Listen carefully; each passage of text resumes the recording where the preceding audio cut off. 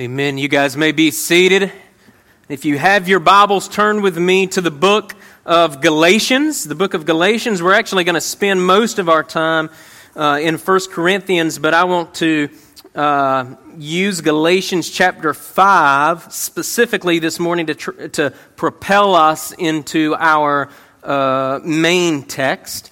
And if you have been following along with us, we've been going through our confession of faith, our statement of faith. We've been looking at how our statement of faith summarizes key doctrines in Scripture. And my prayer is that you've been able to adopt some biblical words, some biblical definitions that have perhaps been otherwise foreign to you, and that we together are moving along in unity as we seek to be whole counsel of God people. And so I pray that it's been challenging and encouraging to you. I know that it's been both of those things for me.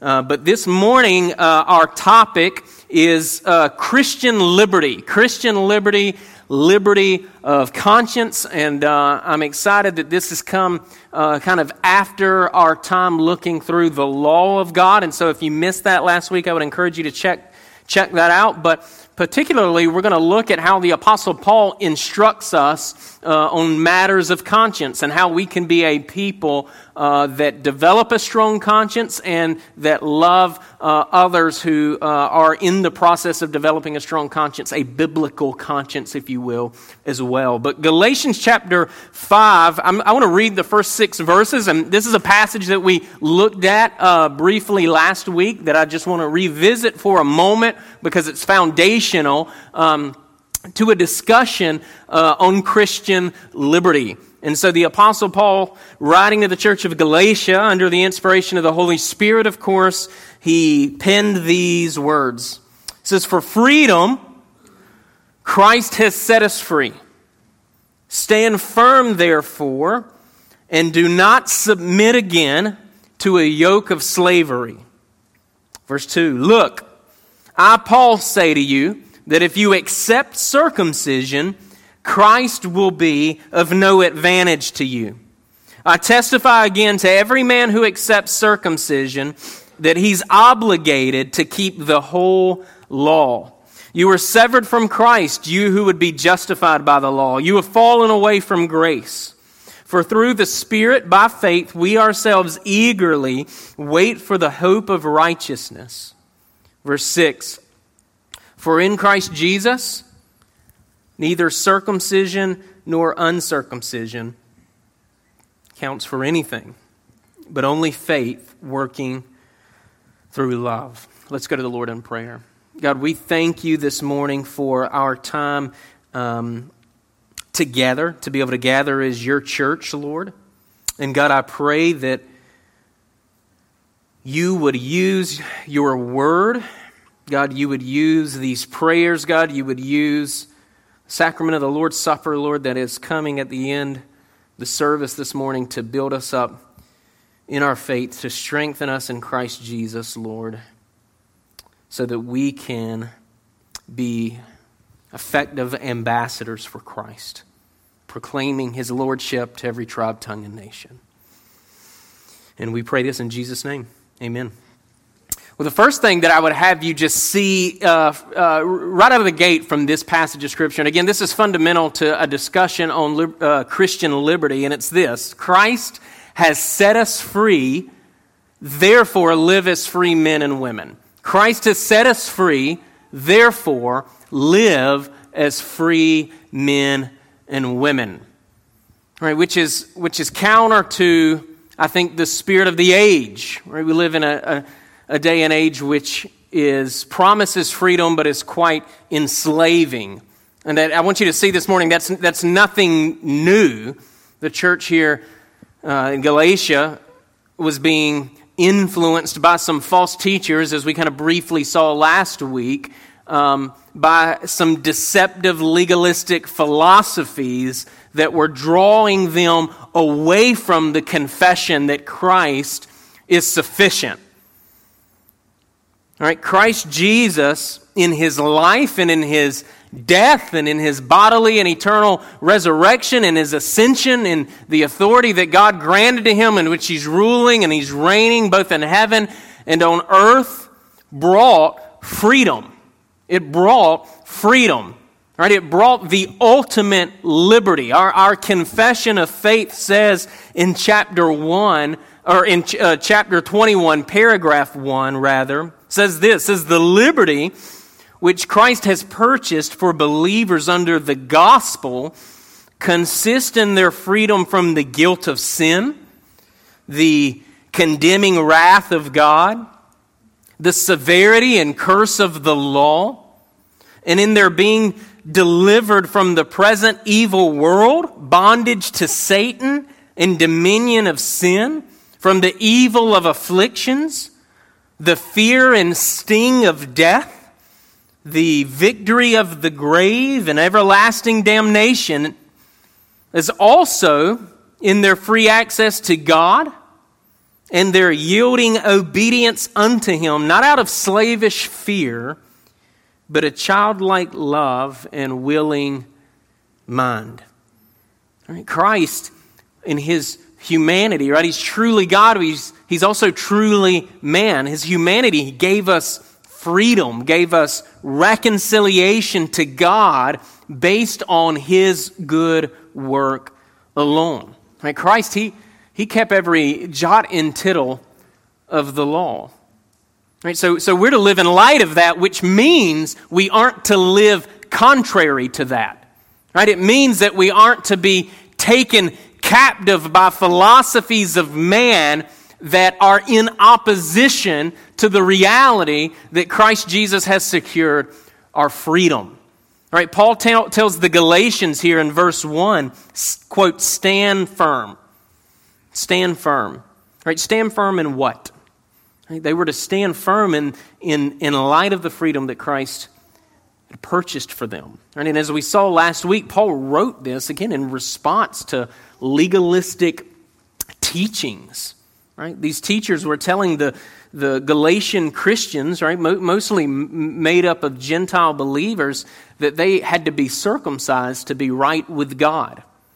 Right? That there were teachers among them telling them that there were things to be done in addition to Christ's work that would make them right with God. Right? In other words, it was Jesus plus circumcision. Right? It was Jesus plus dietary laws, religious dietary laws. It was Jesus plus fill in the blank. And this sort of message is a false gospel. It's a false gospel, and it needs to be treated as such. All right, and again, we should see this clearly in our day and age. Yes, of course we know Christ is sufficient, but it's also these other things that you need to do in order to truly be right with God as well. All right, anytime that someone behaves or speaks in such a way that it distorts or it adds to the sufficient work of Jesus, it's to be rejected. It's to be rejected. Paul's very clear here and elsewhere that what is at stake is the sufficiency of Christ. He says elsewhere that if anybody comes, even if an angel comes and begins to preach to you a different gospel, which is what this is, he's to be anathema, which means he's to be cursed. Right? Neither the church as a whole nor the individual Christian is allowed by Scripture to bind the conscience of a believer on their own authority. Right? The binding of one's conscience is the right of God alone, and we're not allowed to usurp His authority on this matter. And on this issue, we see Paul, again, he gives a stern rebuke. Now, interestingly enough, in this chapter here in Galatians, his rebuke's not to the false teachers directly, right? Although we see plenty rebukes of them elsewhere, but it's not to them directly here, at least in this section. But his rebuke is to those in Galatia. It's the Galatian Christians who allowed false teachers to bind their own individual consciences. Right? These Christians were being convinced that there was more to be done to be righteous before God, which is really the heart of legalism, isn't it? It's really at the heart of legalism with all its man-made traditions and its man-made rules. So Paul reminds the Galatians that it's Christ alone who makes them right with God, right? It isn't the Old Testament ceremonial law, as we saw last week, or some legalistic distortion of the ceremonial law. It's Christ alone, right? In effect, the Apostle Paul is asking, is what Christ did sufficient? Right? Is Christ sufficient? Or is there something that I must do? Right? Did Christ do 90% of the work and there's 10% remaining for me? All right? And as Christians, we have to respond by saying Christ has set us free. Christ alone has set us free. Christ alone is sufficient. Now, on matters not directly related to our salvation, because we can see the blasphemous nature of this just in Galatians chapter 5, and we could camp out here all day long. But what about issues that aren't necessarily tied to our salvation? Perhaps issues that are of much lesser importance. How are we to think about that? What does the Bible have anything to say about that? All right? And as it turns out, the Bible has a lot to say about it. But for time's sake, I'm going to camp out in one place this morning, and I'm even going to stick with the illustration that the Apostle Paul is using here for the church of Corinth, and just pray that the Holy Spirit of God will help us to apply this as individuals and in His church in the right way. But turn with me, 1 Corinthians chapter 10. 1 Corinthians chapter 10, and I'm going to start with verse 23. And I'm going to read all the way to the first verse of chapter 11. So chapter 10, verse 23, and I'm going to go to chapter 11, verse 1. Okay, the Apostle Paul, writing to the church of Corinth under the inspiration of the Holy Spirit, says this. It says, all things are lawful, but not all things are helpful. Right? All things are lawful, but not all things build up. Verse 24, let no one seek his own good, but the good of his neighbor. Eat whatever is sold in the meat market without raising any question on the ground of conscience. For, and he quotes Psalm 24 here, the earth is the Lord's and the fullness thereof. I love that passage. If one of the unbelievers invites you to dinner and you're disposed to go, right, this hypothetical situation here, eat whatever is set before you without raising any question on the ground of conscience. But if someone says to you, this has been offered in sacrifice, then do not eat it for the sake of the one who informed you and for the sake of conscience. I don't mean your conscience, but his. For why should my liberty be determined by someone else's conscience? If I partake with thankfulness, why am I denounced because of that for which I give thanks? Now, whether you eat or drink or whatever you do, do all to the glory of God. Give no offense to the Jews or to the Greeks or to the church of God, just as I try to please everyone in everything I do, not seeking my own advantage, but that of many, that they may be saved. Then chapter 11, verse 1, be imitators of me as I am of Christ. All right, this is a significant passage for us today because we see this, and perhaps this could be one of the things that drives much conflict in the Church of God, issues of liberty, issues of a believer's own conscience. And we, I think, see two different types of ditches, which we'll cover in various ways this morning. One type of ditch is the sort of bully Christian that enjoys his liberties and that's ready to steamroll absolutely anyone that has wobbly knees about the whole ordeal. And then we have the other ditch, which is that people, through claiming victimhood, assert raw power or attempt to assert raw power on the individual consciences of believers. And we want to avoid both of those pitfalls. So before I get into the nitty-gritty of our text this morning, let me just give you the setting just so that we can perhaps get into better focus what's going on here at the Church of Corinth. But if you were to flip and read, and I would encourage you to do this, chapters 8 to around chapter 11, you would see this dialogue in some shape, form, or fashion included. That's kind of the Apostle Paul, chapters 8 to 11, is addressing issues of liberty, Christian liberty, liberty of conscience. And let me just give you a brief overview of chapters 8 and 9 and just the beginning of 10 that leads us to verse 23, our particular passage this morning. But in chapter 8, verse 1, we see the issue. Okay, the issue that the Apostle Paul is addressing is meat offered to idols. Okay, the issue he's addressing is meat offered that was once offered to idols. And then in verses 4 to 6 of chapter 8, we see Paul state that idols, and by that he means pagan deities, they don't really exist. Okay, they don't really exist. There's one God and one Lord, which is Jesus Christ. Okay, and just for a little bit of background here, for those of you not familiar with the Church of Corinth, okay, the Church of Corinth was a church that was perhaps gaining a congregation through the proclamation of the gospel. People were being saved out of paganism, and they were becoming Christians, okay, yet they were still... There's still the remnants of the baggage of their former life, okay? And also, the church was highly susceptible to adopting the worldview and the pagan practices of pagan worshipers, okay? And so that's kind of the setting that occasioned this letter, which, if you're familiar with 1 Corinthians and 2 Corinthians, it is a fair summary to call those two letters rebukes. The Apostle Paul is rebuking the church and trying to give order and handles on how they're to operate as believers. It was a wildly dysfunctional church, and of course not unlike the church of today. Okay, but we see that Paul state in verses 4 to 6 that pagan deities don't really exist. There's one God, one Lord, Jesus Christ. On down in verse 7 of chapter 8, we see him say that there are younger, weaker believers that defile their conscience by eating food that was offered at one point to idols. They think that their eating of that food somehow endorses, if you will, idolatry. And so they're sensitive about that. In verse 9 of chapter 8, we see Paul charge the stronger, more mature believers to not allow their liberty of eating food offered to idols to become a stumbling block to those that are weaker in the faith. And we'll revisit this a few times as the sermon goes on this morning.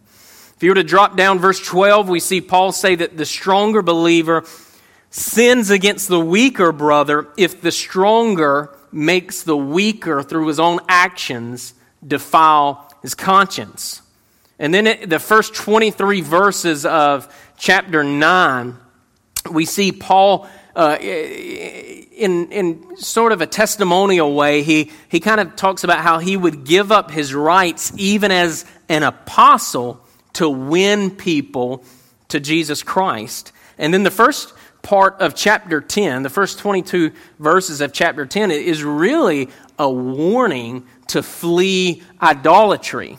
Okay, I think this eases the mind, this is twofold, this charge to flee idolatry. It eases the mind of the weaker believer that to eat meat sacrificed to idols really isn't idolatry, but it's also a warning to stronger believers not to be led astray through their liberties into idolatry.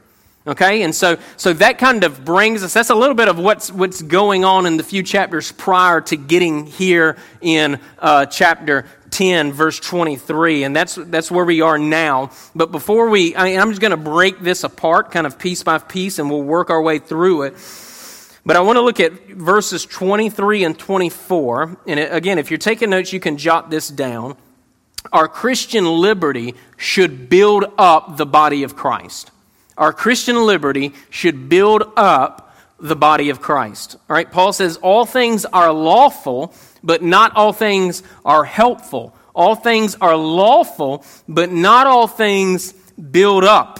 All right, let no one seek his own good, but the good of his neighbor. All right, Paul says something like this a couple of chapters earlier. In chapter 6, verse 12, we see the Apostle Paul say almost verbatim. He says, all things are lawful for me, but not all things are helpful. All things are lawful for me, but get this, but I will not be dominated by anything, is what he says in chapter 6, verse 12. And if we were to go back to chapter 8, verse 9, He says, take care that this right of yours, this liberty, okay, he's clearly speaking to the stronger, more mature believer at this point. Take care that this right of yours does not somehow become a stumbling block to the weak.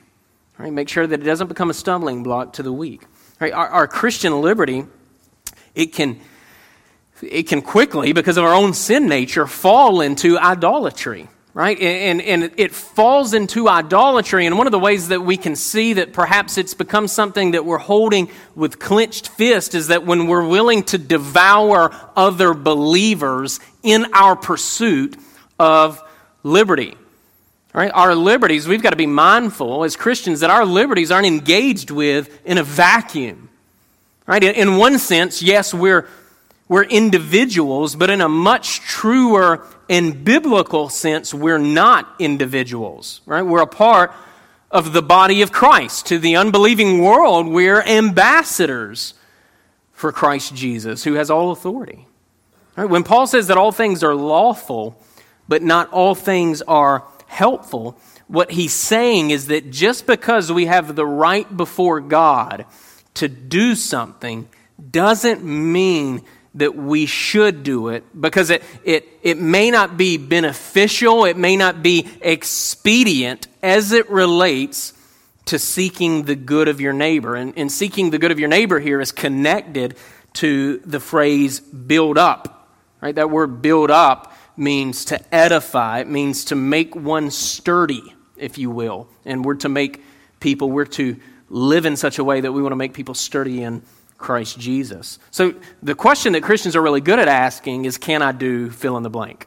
Can I do, right? The question that we're really bad at asking is, should I do fill in the blank, right? Or perhaps even better, does fill in the blank build up or edify people toward Christ Jesus? Or is this causing someone to sin? Right? Is my engaging in this liberty causing someone to sin? Let's keep looking. Verse 25 and on down to verse 27 here. It says, eat whatever is sold in the meat market without raising any question on the ground of conscience. For the earth is the Lord's. Again, we're seeing him quote Psalm 24 here. The earth is the Lord's and the fullness thereof. If one of the unbelievers invites you to dinner and you're disposed to go, eat whatever is set before you without raising any question on the ground of conscience. If you're taking notes, I'd have you jot this down. This world belongs to the Lord. Enjoy your liberties in light of that. Right? This earth, this world belongs to the Lord. Enjoy your liberties in light of that. Again, Paul quotes here from Psalm 24 when he says that the earth is the Lord's and the fullness thereof. I mean, this means that absolutely everything belongs to God, which means that everything that we have is given by Him alone. In fact, Paul says this to young Timothy, who's pastoring the church of Ephesus. He tells this to Timothy, 1 Timothy chapter 4, verses 4 to 5. He says, everything created by God is good, and nothing is to be rejected if it is received with thanksgiving. Verse 5, for it's made holy by the word of God and prayer. What God has created is good, and it shouldn't be called or treated as evil. Yet, as fallen men, as men with a sin nature, we've made perversions of that which God has called good and that which God has created. We've made perversions of it by becoming slaves to it, which is what the Apostle Paul is warning about, especially in the first 22 verses of chapter 10 here, right? And I think in light of that, in overreaction can be that we call something good evil, right? We see the excess, we see that men can become enslaved in excess, and our reaction wrongly is that we begin to call that which is good evil, right? We often do this because we're blame shifters, Right? We're blame shifters. Instead of taking personal responsibility for our excess, we blame a gift from God, and thus we blame God, the gift giver. Right? It's as old as the garden. Right? Adam, in his first encounter with the Lord after the fall, right after he took of the fruit of the tree of the knowledge of good and evil, and he speaks to God on behalf of his family, what does he do? He says, "The woman you gave me." Right? It's this good gift that you gave me. That's the problem. I was doing fine by myself, naming animals. All right? It's the gift that we don't want to take personal responsibility for any of this stuff, right? All right, we live in a society that doesn't want to take personal responsibility for anything, right? Just constant blame shifting, right? And you've heard me say this before, but if we want society as a whole to change, the church itself has to take personal responsibility for those things that even in our Christian liberty we become slaves to. Now, this gets us to another aspect of this section here in if you look back again, verse 27. If one of the unbelievers, okay, this kind of theoretical situation we have that the Apostle Paul, I don't know if this has actually happened or if he's just, using this as an illustration for a teaching point, but he says if one of the unbelievers invites you to dinner and you're disposed to go, eat whatever is set before you without raising any question on the ground of conscience. Right, some of you could be nudging your kids at this point. All right. But the point here is a weak conscience can be sinfully mastered as well. Right? A weak conscience can be sinfully mastered as well. A weak conscience believer is one that thinks something is unclean and sinful when in reality it's not. Right? And here we see how someone with a perpetually undeveloped or weak conscience, which is one that's not being informed or strengthened by the Word of God, can put that undeveloped conscience, again as it relates to the Word, before their role as being an ambassador of Christ by being hospitable or by, frankly, being uncomfortable to be around. Right? This is just as detrimental as the strong conscience believer turning what's good into an idol. This is just as detrimental as the strong conscience believer kind of force-feeding the weak believer to the defilement of their own conscience. All right, think of the picture again that the Apostle Paul is giving here. All right, a Christian who thinks eating meat that was previously offered as a sacrifice to a pagan god goes over to the house of an unbeliever. All right, one of the primary purposes for a Christian, no matter how mature or how immature that Christian is, one of the primary purposes that Christians are engaging with unbelievers is with the hopes of influencing unbelievers to come and be a part of the kingdom of God. Right? It's for us to help them see that Christ is Lord over all things. That should be the primary thing that motivates us in our relationship with unbelievers, and it should be the primary thing that motivates us in our relationship as we seek to remind one another of who we are in Christ. Right? But here we have a believer, a weaker believer perhaps, that's been invited to the house of an unbeliever where meat that's been previously sacrificed to an idol is being served as the main dish. Right? And so this person sitting down, and they should be influencing this unbeliever toward Christ, but instead what happens is the Christian sits down at the table, looks at all the food that the unbeliever has hospitably prepared and says, "No, thank you. No, thank you." All right, then the rest of the night, the non-Christian has to endure getting a lecture from an uninformed Christian about a matter in which God said there's liberty in. All right, it's like being held hostage at your own dinner table. Right? It's inhospitable. It makes people uncomfortable, and it's a calling of unclean, that which God has called clean. And when you constantly elevate a biblically underdeveloped conscience and you treat it as thus saith the Lord, you limit your ability to advance. One, you're being legalistic.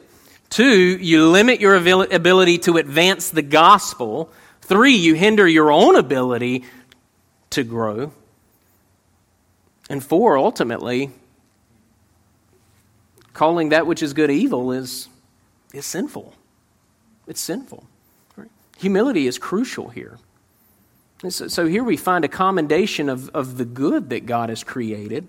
Right? We certainly find a warning for strong, mature believers to not be led into idolatry through their liberty, which is sinful. And then we see this pitfall for the weak believer that refuses to have his or her conscience strengthened by the Word of God, and we see the kind of ugly outworking of that as it relates to them being an ambassador for Christ, or even having fellowship with other believers. Next, let's look at verse 28 with me. It says, "But if someone says to you, 'This has been offered in sacrifice,' then do not eat it for the sake of the one who informed you and for the sake of the conscience."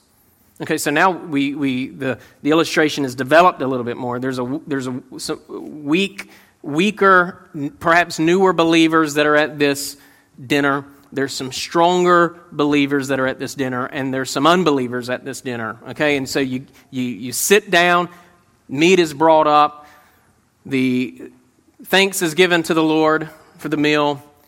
The stronger, mature believer begins to dig in, and then the weak believer kind of elbows and says, "Man, do you know what this was?" Right? And what the Apostle Paul is trying to get us to see here is that love limits liberty, or love should limit liberty. Right? Love limits liberty. Right? And perhaps this young believer there's a really good chance this unbeliever was converted out of paganism, in which they participated in the sacrifices of these burnt offerings to these pagan deities. Now, Paul's instructions are clear. If someone says this food has been offered to idols, don't eat it for their sake.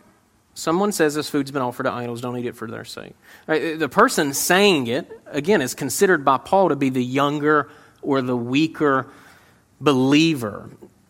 Right? And he or she, in this passage, would violate their conscience to eat meat that was previously sacrificed to idols. It would feel like they were defiling themselves. It would feel like they were denouncing God. Right? It would seem as if they were going back to their former way of life that they had repented from. And for the strong believer, the more mature believer, to turn around and say, "Eat it," would be detrimental to the weaker believer's faith. It would cause them to feel as if they're sinning. It would be a form of inner torment for this weaker believer. It would be a form of restlessness for this weaker believer. It would cause them to perhaps even wrestle with their assurance of faith. Right? So Paul says, don't eat it for the sake of the weaker brother, which is the one who is doing the informing here, and for the sake of their conscience. Right? This is a very loving thing, and we should see how unloving it would be to cause a brother or sister in Christ to suffer by being bullish or arrogant or forceful or clinging to our liberty too tightly. Now, look with me in a moment. Look at Romans 14 with me. I'm going to read verses 13 to 23, because there we see Paul writing about the same issues to another church. And I think it helps to shed light on the instructions that Paul is giving here to the church of Corinth. It's giving us some more clarity as it relates to especially love limiting liberty. The Apostle Paul says, "Therefore, let us not pass judgment on one another any longer, but rather decide never to put a stumbling block or a hindrance in the way of a brother," right? If you've been in church life for any length of time, you've heard that phrase, stumbling block, perhaps a lot. Verse 14, "I know and am persuaded in the Lord Jesus that nothing is unclean in itself, but it is unclean for anyone who thinks it's unclean. For if your brother's grieved by what you eat, you're no longer walking in love. By what you eat, do not destroy the one for whom Christ died. So do not let what you regard as good be spoken of as evil. Right? For the kingdom of God is not a matter of eating and drinking, but of righteousness and peace and joy in the Holy Spirit. Whoever thus serves Christ is acceptable to God and approved by men. So then, let us pursue what makes for peace and for mutual upbuilding. Verse 20. Do not, for the sake of food, destroy the work of God. Everything is indeed clean, but it is wrong for anyone to make another stumble by what he eats. It is good not to eat meat or drink wine or do anything that causes your brother to stumble. The faith that you have, keep it between yourself and God. Blessed is the one who has no reason to pass judgment on himself for what he approves. But whoever has doubt is condemned if he eats, because the eating is not from faith. For whatever does not proceed from faith is sin. Right? The person that would defile their conscience in the eating of something that they disagree with, there's no way that they could even engage with it with thankfulness in their heart. Therefore, they can't partake of it in faith. And anything consumed not in faith is, according to Paul here, sinful. What's at stake here when we harmonize this passage with 1 Corinthians chapter 10? What's at stake here is causing another brother to stumble. It's causing another brother to stumble. And by that, and we got to listen close here, by that, it genuinely means causing another brother to either actually sin, and you see this as it relates to, let's say, drinking alcohol with an alcoholic, for example. Or you can cause another brother to stumble if they believe they're actually sinning, thereby violating their conscience. Okay, so this weaker brother in our passage would think that he's sinning against God if he eats meat that was once sacrificed to an idol.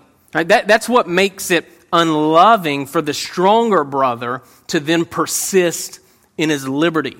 Right? Now, this is a lot different than someone disagreeing with you about your Christian liberty, no matter how vehemently that they may disagree with you. Right? If the weaker brother said something along the lines of, I wouldn't eat that if I were you. You know it was sacrificed to an idol. Or I can't believe that you would eat meat sacrificed to an idol. Don't you know that the world is watching? Or don't you know that you eating that offends me? I'm offended. None of these sorts of rebuttals from the weaker believer carry the weight of Scripture when it exhorts Christians to limit their liberty for the sake of another brother. None of these are legitimate excuses for a stronger believer to suspend his liberty. Believers are not to be held hostage by people who are perpetually offended about things, specifically about things that God says we have liberty on, no matter how much they protest. Right? It's like, again, it's like being held hostage by a 2-year-old tantruming in a house. Right? To give in to that just perpetuates future tantruming. Right? And it's not really loving to a 2-year-old if you continue to allow them to persist in that tantruming and thus make them the ridicule and the object of being despised when you bring them out in public. It's a very unloving thing to do, in fact. One theologian, he talks about this passage and he says, incidentally, one should not, and this is D.A. Carson, one should not confuse the logic of 1 Corinthians 8, which is, take care this right of yours doesn't somehow become a stumbling block to the weak. For if anyone sees you who have knowledge eating in an idol's temple, will he not be encouraged, if his conscience is weak, to eat food offered to idols? D.A. Carson says this, he says, with the stance, we shouldn't confuse the logic of this with the stance that finds a strong legalist saying to a believer who thinks that eating meat offered to idols is acceptable. You may think that such an action is legitimate, but every time you do it, you're offending me. And since you're not permitted to offend me, therefore you must not engage in that activity. Right? The person who utters words to that effect, D.A. Carson says, is in no danger of being swayed by the actions of those who engage in the activity. They are using a manipulative argument to defend a misguided position in which they are convinced that the act of eating meat that has been offered to idols is invariably wrong. In other words, They operate out of the conviction that this activity lies in an indisputable column, and thus they find themselves at odds with Paul's wisdom and insight. Right? So we set aside our Christian liberty when we're dealing with a brother or a sister who would stumble, who would join us in the violation of their own conscience and who has no self-control and would stumble into drunkenness or gluttony. But we're not at all obligated to set aside our Christian liberty because it offends somebody. The Scripture is clear. It's love, right? Biblically informed love that limits liberty. Keep looking with me. And Paul goes on, verse 29 to 31, and we see this even continues to bring more clarity here to this issue. It says, I don't mean that your conscience, right, shouldn't hold your own, the strong believer now is what he's speaking to. I don't mean your conscience, but his. Why should my liberty, Paul speaking, why should my liberty be determined by someone else's conscience? If I partake with thankfulness, why am I denounced? Because of that for which I give thanks. So, whether you eat or drink or whatever you do, do all to the glory of God. Right? You can jot this down. All things are for the glory of God. Right? All things are for the glory of God. The Westminster Shorter Catechism, question 1 says, what is the chief end of man? Right? The answer is to glorify God and enjoy Him forever. Right? Which there's nothing off limits to that. Right? There's no compartment of our lives in which we should not be bringing God glory, including our eating, including our drinking, including the engagement with all those liberties that have been secured for us by Christ. Right? But Paul says, right, he's clear here about matters of conscience not being matters of sin. Right? He charges believers there to remember all things done to the glory of God, right? That's doing all things to the glory of God. That's in fact what makes them fit, right? That's what makes them acceptable. Again, we partake in faith, right? That's what makes all things an act of worship, whether or not that's on our radar or not. Right? It's what makes your Sunday lunch or your Sunday dinner fit. The fact that it's received with thanksgiving is a blessing from God. All right, praise God from whom all blessings flow. And Paul says in verse 30, if I partake with thankfulness, right, if I'm to enjoy my liberty with thankfulness before the face of Almighty God, why am I denounced? Right, that word denounced means spoken evil against. Right, we don't speak evil of those who honor the Lord in the way that they live. Right? We don't speak evil of those who partake in those things which God has called good when they do it in thankfulness to Him. Right? And just as the strong believer should not cause another believer to stumble by force-feeding them, right, so the strong believer should be settled in his or her mind on issues of liberty. And just because you limit your liberty in love doesn't mean that you begin to call what you're limiting sinful. Right? Again, that's legalism. That's the binding of one's conscience on matters that are not sin. Right? So instead of being enslaved by legalism, okay, which is one option here that we see, it's a non-option, but instead of that, Paul commends, his remedy to that is partaking with thankfulness to the Lord who's king over all of creation, who's king over our liberties. That's how we do all to the glory of God. Right? The glory of God is the goal in all things, including matters of conscience. And where the glory of God is the goal, the right balance will be struck. Right? Where the glory of God is the goal, the right balance will be struck. Right? And then finally, we see that if you're jotting down notes again, you can jot this down, but we're responsible to not give offense for the sake of the gospel, but we cannot control the reactions of others. Right? We're responsible to not give offense for the sake of the gospel, but we cannot control the reactions. And I use the word reactions intentionally. Right? Reacting is different than responding.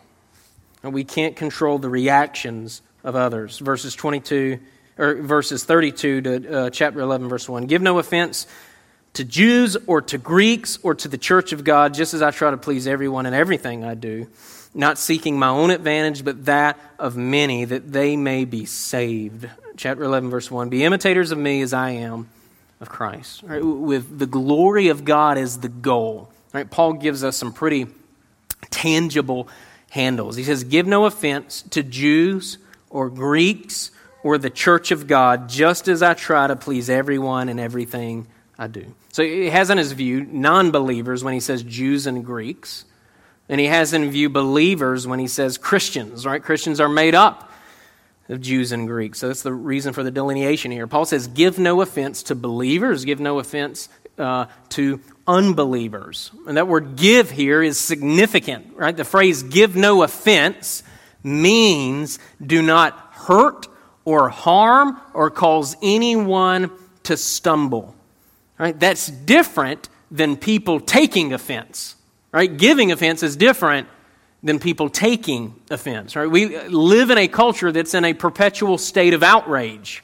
The question isn't whether or not there is outrage, just as the question here that the Apostle Paul is not seeking to ask or answer is about whether or not non-believers and believers were offended at the time. The question that should be asked is it legitimate? Is it legitimate? Is there something the stronger believer should repent of? Right? Have you dishonored God in your liberties, causing someone to stumble into violating their conscience? Then confession and repentance is required. Now, what we know Paul is not saying is fear man, be a people pleaser. Right? That's enslaving and it's ungodly. Right? We're to fear God. And so what he's saying and continually commending is this idea of not being a stumbling block for non-believers or believers by causing them to violate their conscience. Paul wasn't concerned about his personal liberties to the detriment of the lives of others. And his model for that was Christ. Right? He concludes the section by saying as much. Be imitators of me as I am of Christ. And what sort of example is Christ in all of this? Paul answers that question elsewhere. Philippians chapter 2, verses 5 to 11.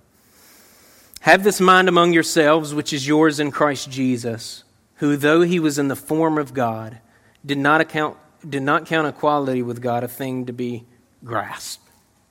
But he emptied himself by taking the form of a servant, being born in the likeness of men. And being found in human form, he humbled himself by becoming obedient to the point of death, even death on a cross. Therefore, God has highly exalted him and bestowed on him the name that is above every name, so that at the name of Jesus every knee should bow in heaven and on earth and under the earth, and every tongue confess that Jesus Christ is Lord, to the glory of God the Father. Right? The humility and love of Christ and his red-hot drive for the glory of God led to the salvation of his people. Right? And he's our Savior and he's our example.